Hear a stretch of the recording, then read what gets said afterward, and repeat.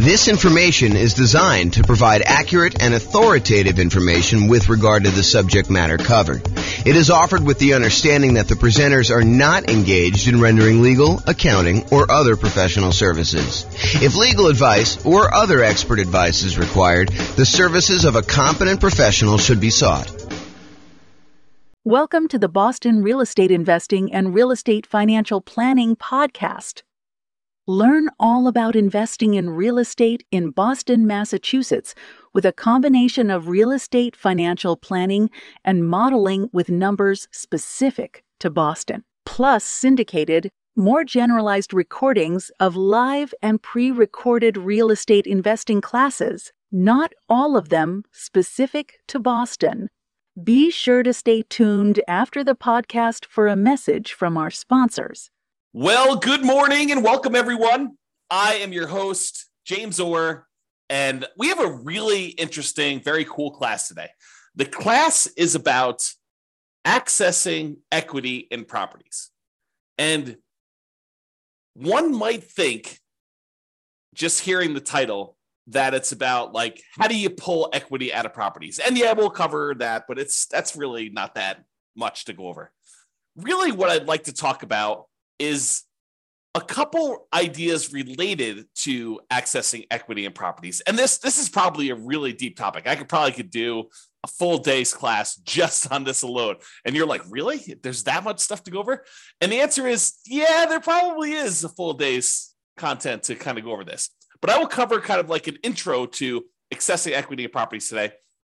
And one of the things I wanted to focus in on is this idea on why you might want to pull equity out of properties to begin with. And so when you think about accessing equity in properties, the first glance is your kind of first reaction is, yeah, I have all this money tied up in properties because I bought a property and I'm paying down on the loan and the loan balance is going down and the property value since I bought it has gone up a lot. And so now I've got this massive amount of equity in properties and I want to be able to get at that equity in order to spend it to do something else. And I'm here to tell you, yes, you definitely can do that and take the money and re-leverage up and buy something else. You should probably think about, how that actually changes the different returns you're getting, because the returns on your equity, as you'll see here in a moment, actually change over time. And then when you take that equity out, you pay any costs associated with accessing that equity, and then you move on and invest that into other investments, usually by leveraging up, buying another property and putting only 20% down or 25% down on the next property when you had 30, 40, 50, 60, 70% equity before. Now it changes the characteristics of your returns. Maybe you don't have quite as much cash flow anymore because you've re-leveraged up, but maybe your overall return has significantly increased, which is what we'll talk about first. Okay, so let's go over this. So what I'd like to introduce you to is this concept of the return you're earning on your equity. When we talk about the returns you're earning on investment property, for example, you might think to yourself, okay, so I've got this return from the property value going up, the return from appreciation. And let's say, it's a $500,000 property as an example, and it's got up 3% a year. So really you've earned $15,000 on that investment.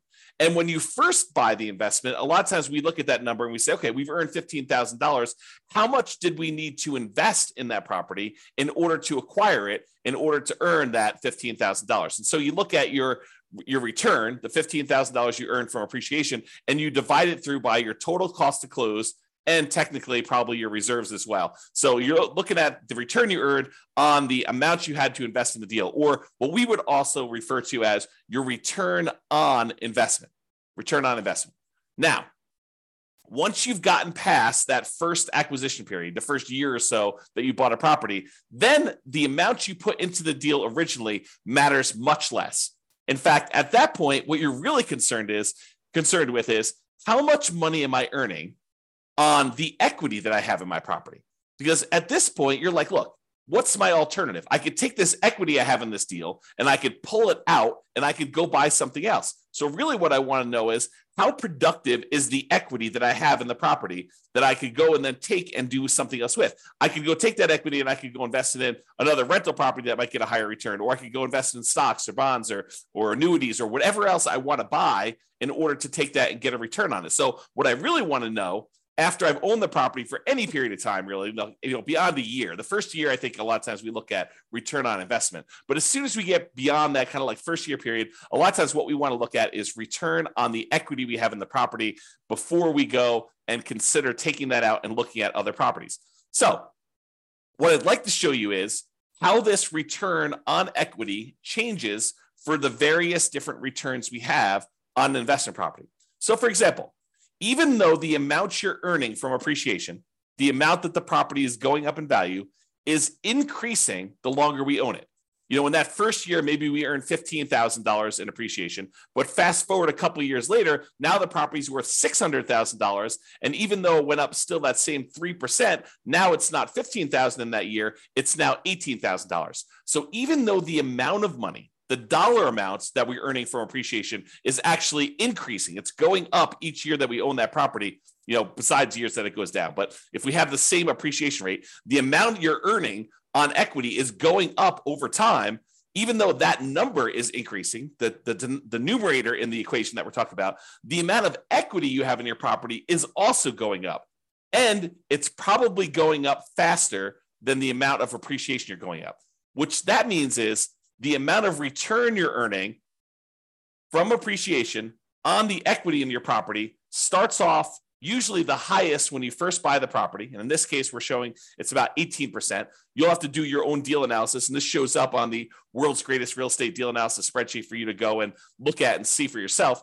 But it usually appears as the highest when you first buy a property, your return on equity from appreciation, and then it decreases. It goes down over time until eventually it becomes what your raw unleveraged appreciation rate is, which in this case, I've been using as an example, 3% per year. So if your property value is going up 3% per year or 4% per year, or 5% per year, that is your unleveraged appreciation rate. And eventually, once you pay off the property and you no longer have debt pay down on the loan, the appreciation rate is actually your return on equity from appreciation. Okay. So it starts off really high and it gets lower and lower and lower over time. That's what the curve looks like for return on equity from appreciation. Now, let's look at how that changes with cash flow. When you first buy a property and you put a small amount down, 5%, 15%, 20%, 25%, 30%, whatever it is that you put down really small on that property, your cash flow is usually the lowest because over time, the rents on your properties tend to creep up, but the expenses on your property tend to creep up, but not quite as much with all of them except for your mortgage payment, which is usually fixed. Okay. So what tends to happen is your cash flow tends to improve over time. Now, what's going on here when these little kind of like lines that get all jagged and stuff like that, that's the fact that your rent is not going up every month, that we have 12-month leases and then the rents go up and they kind of increase your cash flow. So the reason why there's jagged edges here is because we've got a fixed rent for the lease and then it kind of catches up here. So you can see the curve though, and your cash flow kind of improves until you get to the point here where you pay off your mortgage and then cash flow really increases and it approaches what basically is cap rate at that point. The cash on cash return on a full paid off property is going to be cap rate.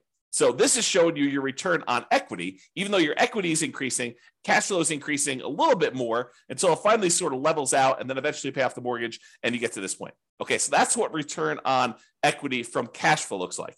Now, let's look at it from debt pay down. You pay down a little bit of your loan with each monthly payment that you make. And so the amount you pay off starts off relatively small, but that increases over time. The amount of principal you're paying with each payment actually goes up with each payment that you make. And so the final payment you make, payment number 359 or 360, depending on how you're thinking about it, that payment has more principal part of it than it does interest. In the early part of it, your principal, the amount you're paying on principal is really small, but it increases over time. However, your equity is also increasing. So just like the appreciation return, now the return on equity from debt pay down is also going down. So it starts off a little bit above 10% and it kind of decreases until finally you pay off the loan and you no longer get any return from debt pay down because your loan is completely paid off. Okay. So the return decreases over time. What are you noticing about this so far, right? Like the appreciation return is decreasing. Your cash flow one's increasing and it kind of bumps up when you pay it off. And your return on equity from debt pay down is also decreasing. You can see that what's probably likely to happen is the returns we're getting, the longer we own our property, the return on equity we're getting is tending to go down. It's decreasing over time. The longer we own a property, the lower the return we're getting, which is not necessarily a bad thing, except it's no longer quite the amplified, very aggressive rocket booster type returns that we typically see when we first buy a property. The longer you own that property, the less leveraged you are, and the lower your overall return on equity will be on that particular property. Okay, so we've covered so far appreciation, cash flow, debt pay down. The last one is the return you're earning from cash flow from depreciation, the tax benefits you get by owning this rental property. And those, just like the other appreciation and the debt pay down one, starts off high in the beginning, and eventually it goes down, because the amount of cash flow from depreciation is fixed. That is a static number. You establish it when you buy the property, and then that decreases over time until 27 and a half years with a residential property, and then that goes away. That benefit drops off completely after you own the property as a rental for 27 and a half years, and so it starts off really high, and then it goes to zero. So 3 of the 4 returns, appreciation, debt pay down, and cash flow from depreciation, they all have that similar drop-off type curve, where the only one that is not like that is your cash flow one. Okay, so now let's put those all together to show you the relative sizes of them. Okay, this is not graphically summing them, it's all just showing them in comparison. So your biggest return, and this could vary depending on your property may have much better cash flow, or much better debt pay down, or whatever it is for there. But I'd say this is a pretty typical property, what we would normally see in a relatively normal type property. And that is that the return you're earning from appreciation tends to be the highest. The return you're earning from debt pay down tends to be the next highest. The return you're earning from cash flow from depreciation or cash flow, depending on whether your property is a better cash flowing property or the depreciation benefit's a little bit better. Like, those are probably the next 2, and they could be reversed. That's probably the most common switchover point. But then over time, these 3 returns, they're all kind of coalescing down till they get to either zero for the loan payoff and for the tax benefits, which both go away after a certain period of time, or from appreciation, it tends to kind of like become asymptotic. If you're kind of a math person, it gets very, very close and eventually hits the actual appreciation rate that you're using for properties. And then cash flow, it starts off relatively low, it grows until you pay off the property, and then that significantly increases. So you can see, though, that the overall returns we're earning on our property over time, when we look at the return on equity, are going down, even though the dollar amounts that we're earning on the property are going up, right? The amount of money we're earning in dollars from appreciation has gone up. The amount we're paying down in the loan has gone up. The amount we're earning in cash flow has gone up. The amount we're earning in cash flow from depreciation is the same. Okay, so it tends to be that the dollar amounts return look better and better and better the longer you hold your property, which is great. But when you think about it as the dollars I'm earning on how much money I have tied up in this deal, that is getting worse, which incentivizes you. It says, hey, look, maybe I should pull some money out of equity and then go re-leverage up, go buy properties where I get back in this really high part of the curve. Okay, now I'm going to take this same chart and I'm going to do something with it. Okay, so this is the chart showing you that, the return from appreciation was, probably like 18%, somewhere in there. The return you were getting from debt pay down in this particular example is just over 10%. The return you were getting from cash flow from depreciation was probably around 4%. And then the cash flow one started off really, really low, like almost zero. Maybe let's call it 1%. So you could see all those different returns. Now what I'm going to do is I'm going to stack them on top of each other so that you could see what the sum, the additive benefit, what the sum of all of these different returns are. And that's this chart. So I just graphically add that, and I'm showing you that your overall return summed up at the very beginning is 34%. I'm just estimating, right? So it's about 34%. But you could see that, even just 10 years later, the sum is below 20%. It's probably in that 17% range. So this is why I think a lot of folks, they're like, look, my equity has grown so much in this property, especially the last few years, right? Property values have gone up a lot. We have these really low interest rate loans. And so really low interest rate loans, they pay off really fast, faster than higher interest rate loans. And then the amount you're earning from your appreciation of the property value is going up. So your equity grew really, really fast. And so this dropped off really, really fast because we had this massive equity growth. And even though rents have gone up a little bit and now properties aren't quite appreciating what they were, you're still paying off that loan pretty aggressively and your depreciation is still static. So you can see that your overall return has dropped off. So you're like, look, if I go do a calculation today and I look at what my return is on equity, it's probably relatively low. And so you're thinking to yourself, well, I've got, this equity in this property. I've got $100,000, $200,000. If I've got a whole bunch of properties, maybe I've got a couple $1 million in equity. But if I go take that money out, if I access the equity and I take that equity and I go invest it somewhere else, my cash flow is not going to be as great because my cash flow has not been growing as much. It's probably going to be negative in a lot of cases unless I put a lot more down. But if I put more down, I've got the same return on equity issue going on, where I have a lot of equity tied up in the property, my cash flow is not amazing. So this is the challenge that you could think about this as just like a mental framework of, if you're kind of familiar with this idea of the 4% rule, right? I could pull out 4% of my money that I'm holding in the investment. Like if I've got money in stocks and bonds and stuff like that, I could safely, I'm using safe in kind of scare quotes here, but the idea using the 4% rule or the 4% safe withdrawal rate or the Trinity study, if you're familiar with that, is that if you have $1 million invested in stocks and bonds, using different percentages depending on how you're doing your calculations, but you could probably in quotes, safely withdraw $400,000. I'm sorry. $40,000 a year, 4% of $1 million, $40,000 a year safely and have a very low probability of running out of money. So if you think about this, though, if we were doing a 4% safe withdrawal rate later on these rental properties, we don't usually think of this 4% safe withdrawal rate with properties, but I'm going to kind of like mix the two together today. If you were doing that, you're earning, probably about 8% overall return. Maybe your cash on cash return, your cap rate is going to be 5%, and then your appreciation rate is going to be about 3%. So you're earning a similar amount to what you might earn in the stock market, except now you're pulling out, 4% of this instead of the 8% that you're doing. So in that case, you're probably spending most of your cash flow is a way to look at that. However, if you constantly rebought properties and you were earning, let's call it even 30% per year, and you were only spending 4% of your equity, but every 5 years or 10 years, when your property, your return on equity dropped below 15%, you re-leveraged up, even though the cash flow wasn't there, and you pulled out some of the money to spend. That's a different way of looking at this, where you could almost, I don't want to mix these too closely, but you could almost think of as a bastardized version of a 4% rule if you were to maximize your return on equity and you kept re-leveraging up, okay? And that's sort of the idea. If you ever watched my class where I did cash flow versus appreciation, where I looked at someone who lived in a market that got really, really good cash flow, and I compared them to someone who lived in a market that got really, really good appreciation, and I showed you that in both those cases, you can actually achieve financial independence. They're just different how you have to approach them. And one, you have to tap into equity in order to live and survive. And the other one, you have to tap into cash flow in order to live and survive. Or you choose to tap into cash flow because it's easier, right? So just looking at this, you could see. So a lot of the reasons why people want to tap into their equity is to solve this issue of your return on equity dropping off until it gets very, very low, until it becomes basically cap rate plus your unleveraged appreciation rate, which is what happens here once you've gotten past your depreciation period, 27 and a half years, and you paid off the loan 360 months in. You get rid of these two other returns, and the only ones that are left over is the cash flow and the appreciation one, okay?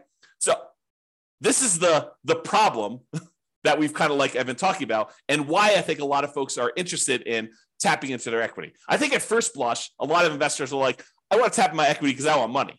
Right? They think to themselves, I'm looking to buy another property. I want to know where I can go pull money out and then go use that for a down payment. Or I want to sell this off, take the money and invest in stocks or bonds or annuities or something else where you can go and invest in something and get a good return on it.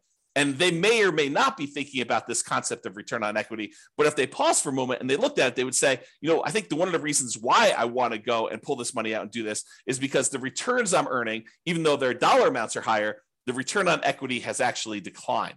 It has dropped off because of this phenomenon where as your equity goes, the returns you're earning on that equity are actually lower. All right. So we talked about this. Many real estate investors may want to maximize their return on equity to keep their returns high. And really, what we want to do is maximize the returns on what we call true net equity. Because so far to this point, I've just been talking about equity as the difference between the price of the property and what you owe. And that's not exactly true. Because if you wanted to take that money and you wanted to go invest it somewhere else, what you really want to know is how much money am I going to walk away with after closing when I pay my closing costs, when I pay any real estate commissions, when I pay any capital gains taxes on any of the gains I've had on the property, when I've paid back my depreciation recapture tax.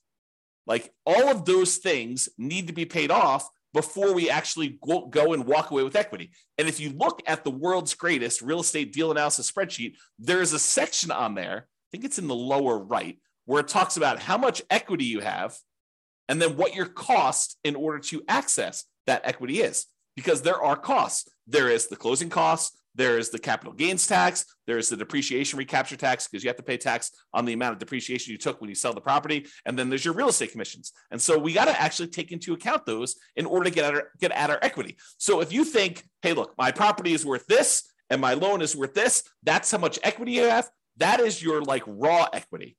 What you really want to know is how much equity you have when you pay off all those fees, and it may be significantly less than the amount of equity you thought. Okay? So really, what you want to do is you want to maximize that return on true net equity, because what you're thinking about is what's the return I'm earning on what I would walk away with if I sold that property? Because that's the amount of money you're going to take and you're going to invest in something else that you're going to want to know what return can I earn on that amount. It's not the return you're earning on your raw equity. It's the amount of money you would then get on a return from the money you could walk away with. Because you may have $200,000 in equity, raw equity, but you may only walk away with $100,000 when everything's said and done. And so if you thought you were earning 10% return on your true equity, and now you're really taking only half of that back, you got to earn a lot more on your money that you're investing in something else in order to get that same dollar amount of return. Okay, which is why we think in terms of true net equity. So true net equity is the equity after you pay all the expenses to access it, including closing costs. If you're doing a 1031 exchange, any 1031 exchange fees, any real estate commissions, if you've got those, any depreciation recapture, and any capital gains. And then we show your equity, your cost to access this equity, and the return on equity on the world's greatest real estate deal analysis spreadsheet.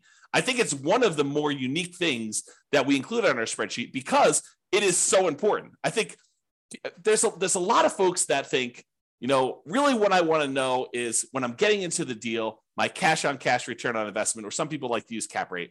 So I think a lot of folks are looking at that. Next thing I think a lot of folks look at is what is my dollar amount of cash flow?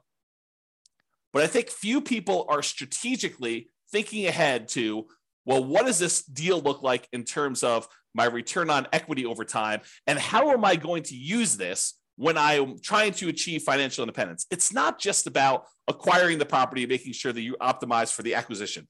It's really, what am I doing with this property? Is this a property I'm going to be holding in my portfolio long-term at the very end when I'm living off of my investments? Or is this sort of like a temporary rocket booster type of return where I'm trying to get like this part of the curve, you know, the early on part of this return on equity curve. And I know that I'm going to be selling this thing once it drops below whatever number you decide, 20%, 15%, 12%, whatever your threshold is for, hey, my property is not performing what it used to perform in terms of return on equity. Now it's probably time for me to trade up and re-leverage and buy something else so that I can take the equity I have in this and maybe buy 2 properties, or take the equity in this and take the equity in 2 properties and buy 3 properties with it. Like, it's that sort of thinking that we're doing. So you need to decide which assets you're optimizing for and what you're doing with those assets when you're going to be financially independent. It's one of the reasons when you use the ultimate financial independence, retire early budget,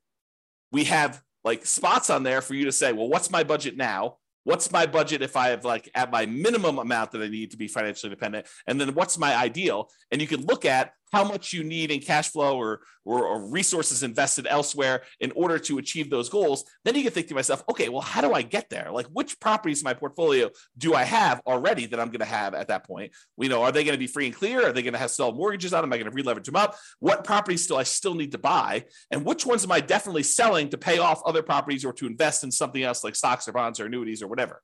Okay. And that's the thinking I think you need to do. All right. Enough of that tangent, because I get excited about this stuff, as I hope you can tell. Now, there are many other classes, as I said, about this particular topic. As I mentioned at the beginning of class, this could be a full day seminar.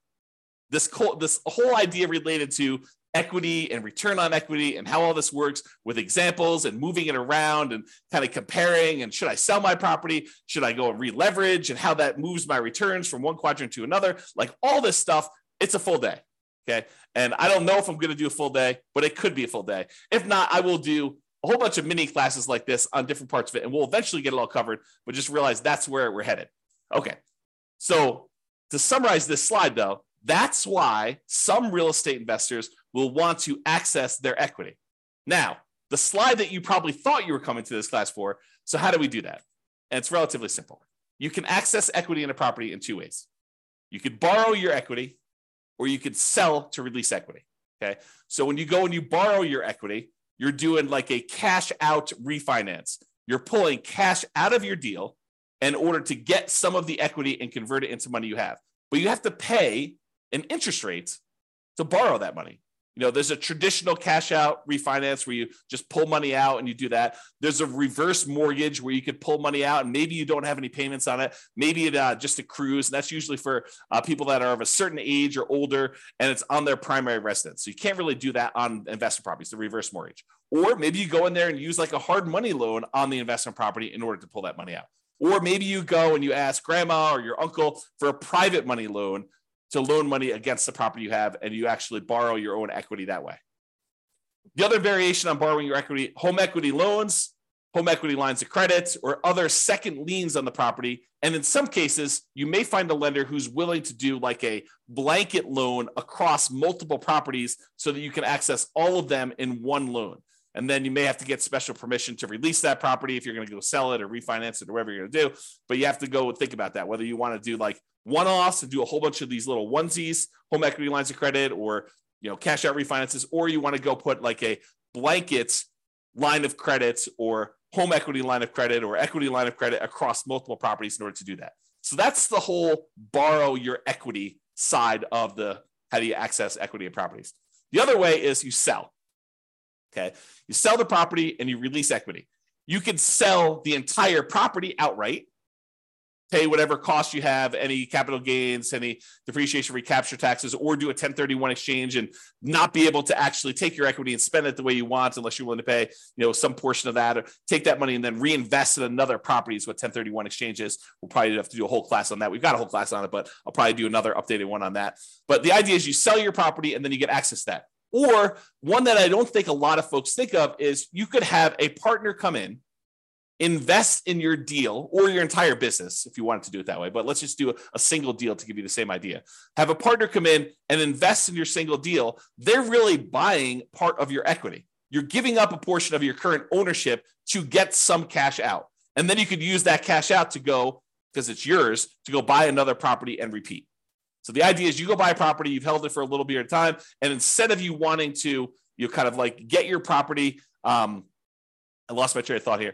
You basically get your property and then you sell part of your equity in order to access the cash out, to get cash out of the property, and then they participate in the ownership of the property. They get cash flow, they get appreciation, they get debt paid out, or you could sell off just streams of income, right? You could say, look, I'm going to sell you the cash flow stream, or I will sell you the equity when I go sell this property, give them an option to buy the property, and they're participating just in the upside from appreciation and maybe debt paid out or just the appreciation. Okay, so you could do lots of different things with that. Okay, so that is the accessing equity property. So in conclusion, return on equity tends to go down over time as equity increases. That's this chart that we showed. Okay, so that kind of return on equity drops off. Many real estate investors will want to optimize their return on equity. And honestly, it's probably their return on true net equity. So accessing equity becomes important. Really, the main options of getting your equity are borrow your equity or sell to release equity. Those are the two main schools of thought for how do you get equity out of property. It's not that complicated. I mean, there's probably a little bit of nuance and detail in there, but really those are the big picture ways to do it. That's all I got. Doesn't look like there are any questions. Hope you guys enjoyed class. This has been James Orr. Have a great day. Bye-bye for now. With home prices up, mortgage interest rates up, and rents up, but not quite enough to counteract the higher prices and interest rates, cash flow on rental properties in Boston is harder than ever. Book a call with the Real Estate Financial Planner to apply our proprietary 88 strategies to improve cash flow on your rentals. See the show notes for a link to schedule your call and improve your cash flow today. If you're a real estate agent, lender, or professional in Boston that wants to help our real estate investor listeners, consider reaching out to learn about collaboration opportunities with this podcast. We'd love to add more value to our listeners by having you assist our investors buy, sell, and finance their real estate investments. See the show notes to schedule a call to discuss collaboration opportunities.